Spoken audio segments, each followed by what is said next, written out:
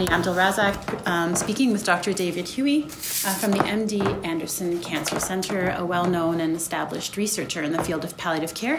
He's visiting us here in Calgary as part of the Royal College Balfour M. Mount Visiting Professorship in Palliative Medicine. I also have Dr. Jessica Simon here with us today, who is our division head in palliative medicine. And we have some learners here, Catherine and Sam, who are our fellows in palliative medicine. So we're just having a conversation today. We're lucky enough to have the opportunity to speak with Dr. Huey. Yeah, hello. Thanks for joining us. We have a few different questions. This might be a bit of a smorgasbord mishmash of questions for you today, but the one thing we wanted to start off with is on our tertiary palliative care unit, we have been talking recently about trying to promote more quality improvement work. We think that we should be a clinical center of excellence, and perhaps that this might be a nice stepping stone to start getting our multidisciplinary team involved in projects that maybe in the future turn into more formal research type projects.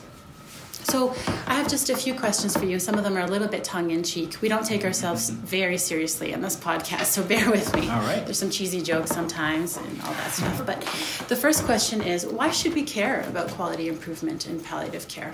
Well, palliative care is all about quality, right? And, improving quality of care, quality of life for our patients. And I think the palliative care unit is really not only an excellent place for patient care, but really answering some of the most fundamental questions we have, particularly about patients closer to the end of life.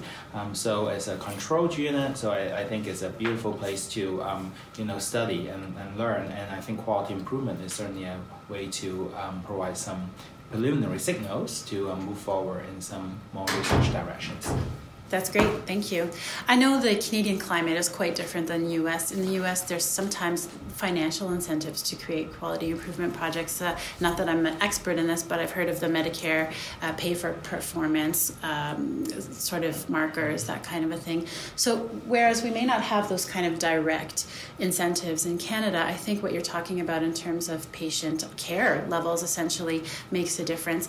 And I also think that from a policy level, from a governmental level, it's something we should be aware of, that we have to show our value as a palliative care team. Mm-hmm. So thank you for that.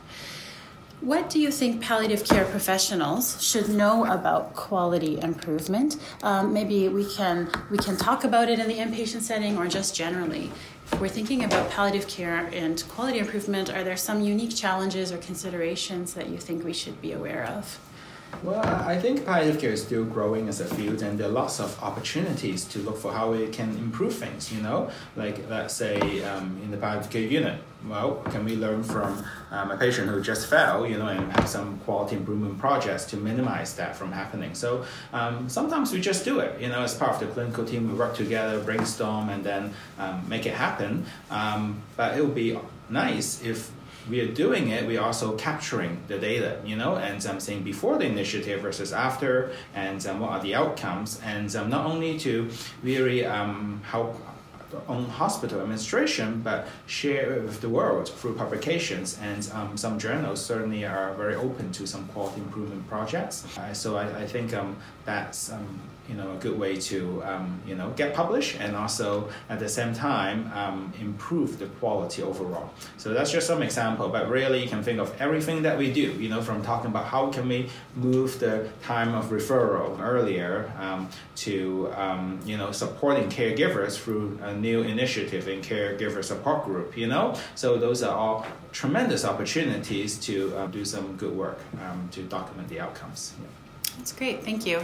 I know that when you're talking about quality improvement work, we have to have a very laser-focused problem that we're focusing on, and it falls from there. But I wonder if you recommend a systematic collection of specific data that may facilitate, when we do come up with a question, starting to answer the questions when problems arise. I don't know if that's a clear question. Yeah. Well, I think it's always good to have a running database of kind of symptoms or patient concerns that you have.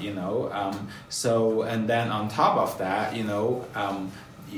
for a specific project, you may have specific variables that you may be asking about. But I think certainly symptom distress, some of the outcomes in terms of patient survival or place of discharge, all of them are good basic core things to have, depending on the setting. Once again, right? I think one good thing to build on the quality improvement projects is to have a running database, in each image center, and so you have an inpatient database, a palliative care unit database, a clinic database, and then you kind of build up on the information over time, and that could, and especially if it's linked to outcomes, can be awfully powerful. So you don't have to only do a quality improvement project, but also kind of almost have some retrospective kind of examination of, okay, how have things been changing over time? Identify gaps of care or room for improvement and things that are changing actively. So I think tremendous opportunities in palliative care. They don't have to be super expensive,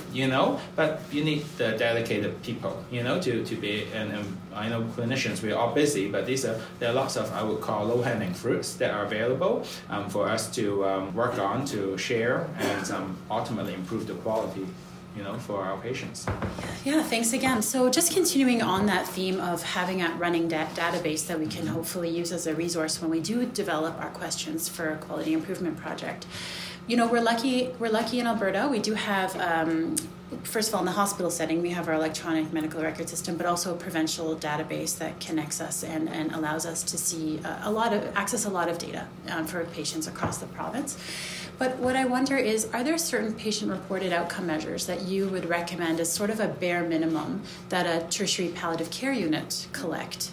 I would say, obviously, symptom distress is very helpful, and of course we use ESAS as our go-to. I think of course we also at the same time recognize that patient-reported outcomes are particularly challenging in a palliative care unit setting because half the patients may be delirious, right? Having said that, we can also document who are the ones who are providing the outcome measure. So sometimes it may be a caregiver surrogate, and to recognize that there is a difference in that information. Performance status, it's not patient-reported, but can be very helpful. And I think we also assess delirium routinely, in our palliative care unit. So we use a standardized measure because it's so common. So the one that we use is Memorial Delirium Assessment Scale, but it's ultimately up to the individuals, right, to kind of decide. There are things that I think would be very nice to have, but maybe I haven't seen it being standardized altogether. There are many domains of palliative care, such as prognostic understanding or discussions, right, and the basic care planning, goals of care, all those things that if they can be more standardized routinely, they are very powerful. Again, they're not explicitly patient-reported, but I think are essential for any data queries down the road. Indicators of quality of care, possibly. And then exactly linking to some outcomes, such as the last 3 days of life, what happened to patients that have been already published quite extensively by many groups. Yeah. Thank you. And we actually do use so just for our learners listening in, the ESAS refers to the Edmonton Symptom Assessment Scale, and we do collect that regularly on our unit, as well as the Palliative Performance Scale, which is the functional score, and we do have a delirium score as well. So that's good. I mean, it's just a good reminder to us about the importance of collecting those. And I know I do talk to our team often about the fact that with the ESAS we can use surrogate reporting as well. Yeah, sometimes we do it daily known. To see the serial changes over time. Yeah, that's wonderful. Do you believe, there's all sorts of resources for learning about quality improvement and all sorts of terminology with regards to quality improvement.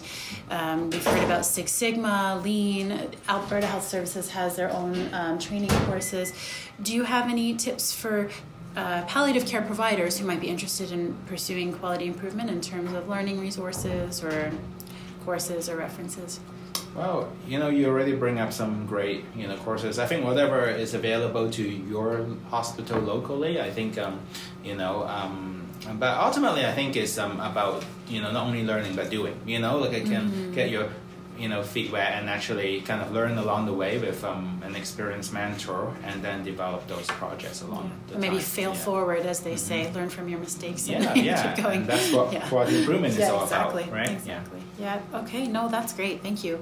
I don't know if anybody else has any questions relating to that, or we can completely switch topics as well. We have a few other questions for you that we're interested in, and the questions are, we think that you have a very unique position in that you're both a palliative care physician and a practicing medical oncologist. So our questions for you are, what are the top 3 things that as a medical oncologist you wished palliative care physicians knew, and the reverse of that, which is top 3 things as a palliative care physician you wish medical oncologists knew? Yeah, those are very interesting questions. So I think from the medical oncology perspective, I think we hope that the palliative care team sees us as the ally. Sometimes we say, these are the people on the dark side giving chemo to patients. But in reality, I think oncologists really care. We want, to do the best for our patients. So what we would like to ask for is, maybe more communication, dialogue, to discuss things. Because I think, sometimes the patient's on some kind of treatment, maybe it would not be compatible with what the palliative care team want to recommend. For example, patients on immunotherapy, being on corticosteroid is generally not a good idea. A lot of the times, unless they have severe side effects. So, I think just having a bit more understanding, of the potential complications related to interactions is also very helpful. Yeah, I think that's very useful. And the fact that as palliative care physicians, we can't know all of the medical oncology therapies, and there's always more of them.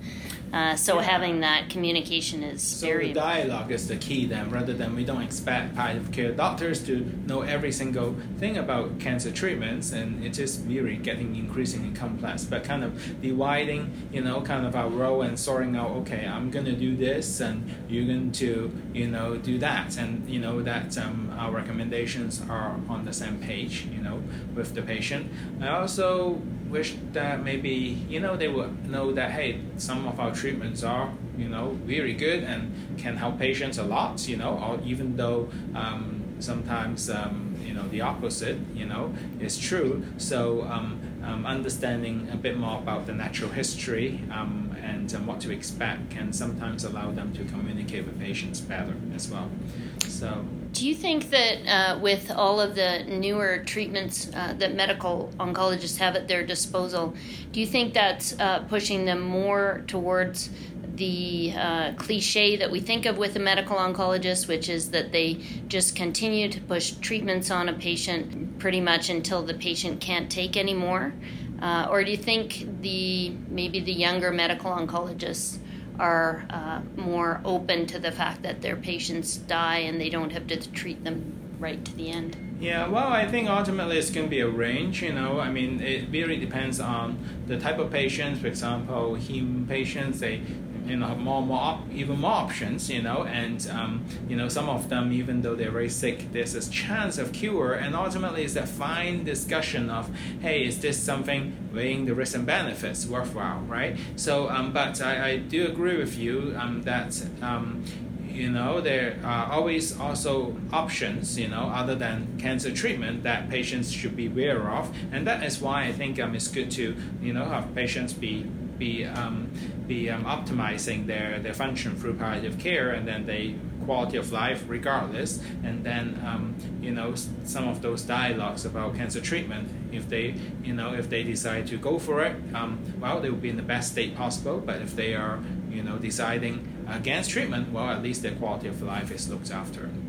So that is a continuous process, and I think again, sometimes if the palliative care team is quite worried, hey, let's have a talk, and maybe I can say, wow, this treatment may have seen amazing outcomes, and I still think it's worthwhile and the side effects is very minimal. So it's a constant balance of risk and benefits on top of patients' kind of preference. Sometimes it's good to see the other perspective, and again, that dialogue is very critical.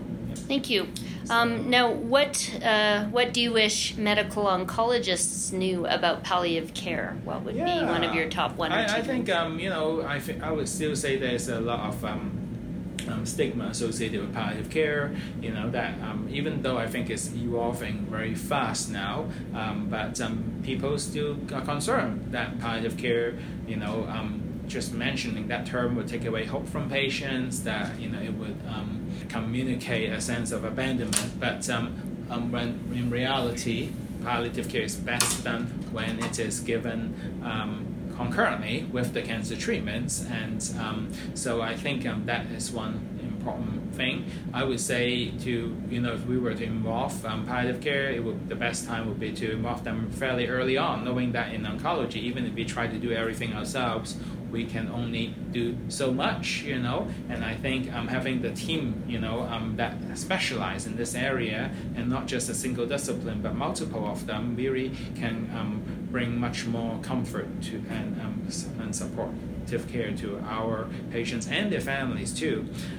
So timely referral maybe is the second message, and the third maybe message is to have kind of looking for the symptoms, in the clinic, do some systematic screening, because if we don't look, patients don't tell, and then there's a lot of under recognition. Now, just because we recognize it doesn't mean that we have to be the one necessarily responsible, but it might be a good trigger to say, hey, we have a supportive care team who can really provide the care for you, and while we're working together side by side to maximize your outcome. And why don't you think patients tell medical oncologists about their symptoms?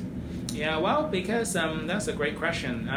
The reality is some patients are they are very mindful of oncologist time. They say, well, I only have 5-10 minutes with this oncologist, am I going to tell them, how much I want the treatment and understand what the treatment information is, or do I want to distract them and talk about, my pain, and then they don't get to talk about treatment? In fact, many are worried that by mentioning that they are in they have a lot of tiredness, they're in a lot of, nausea, fatigue, pain, that the oncologist say, well, I think you're too weak to get treatment. So, there's that potential conflict of interest if we mention it. And then sometimes some patients, well, even if I mention it, not much is done, so what's the point of mentioning it? And some even have the misunderstanding this is normal part of my, of what I should expect, so I should just endure it, So there are many reasons why patients don't mention it, but the reality is they don't unless we ask, explicitly. And we find that doing this patient-reported outcome systematically, there's even randomized trials showing that they can not only improve quality of life, but survival. So I think the oncology team probably would want to take advantage of these simple assessments. Yeah, that's really helpful. Final question: you're saying timely referral to palliative care, and I think I've heard you actually say, define what timely means to you from an evidence-based perspective. I think timely, where is a little bit different from early. Early is like, well, within maybe 8 weeks of diagnosis, just see palliative care.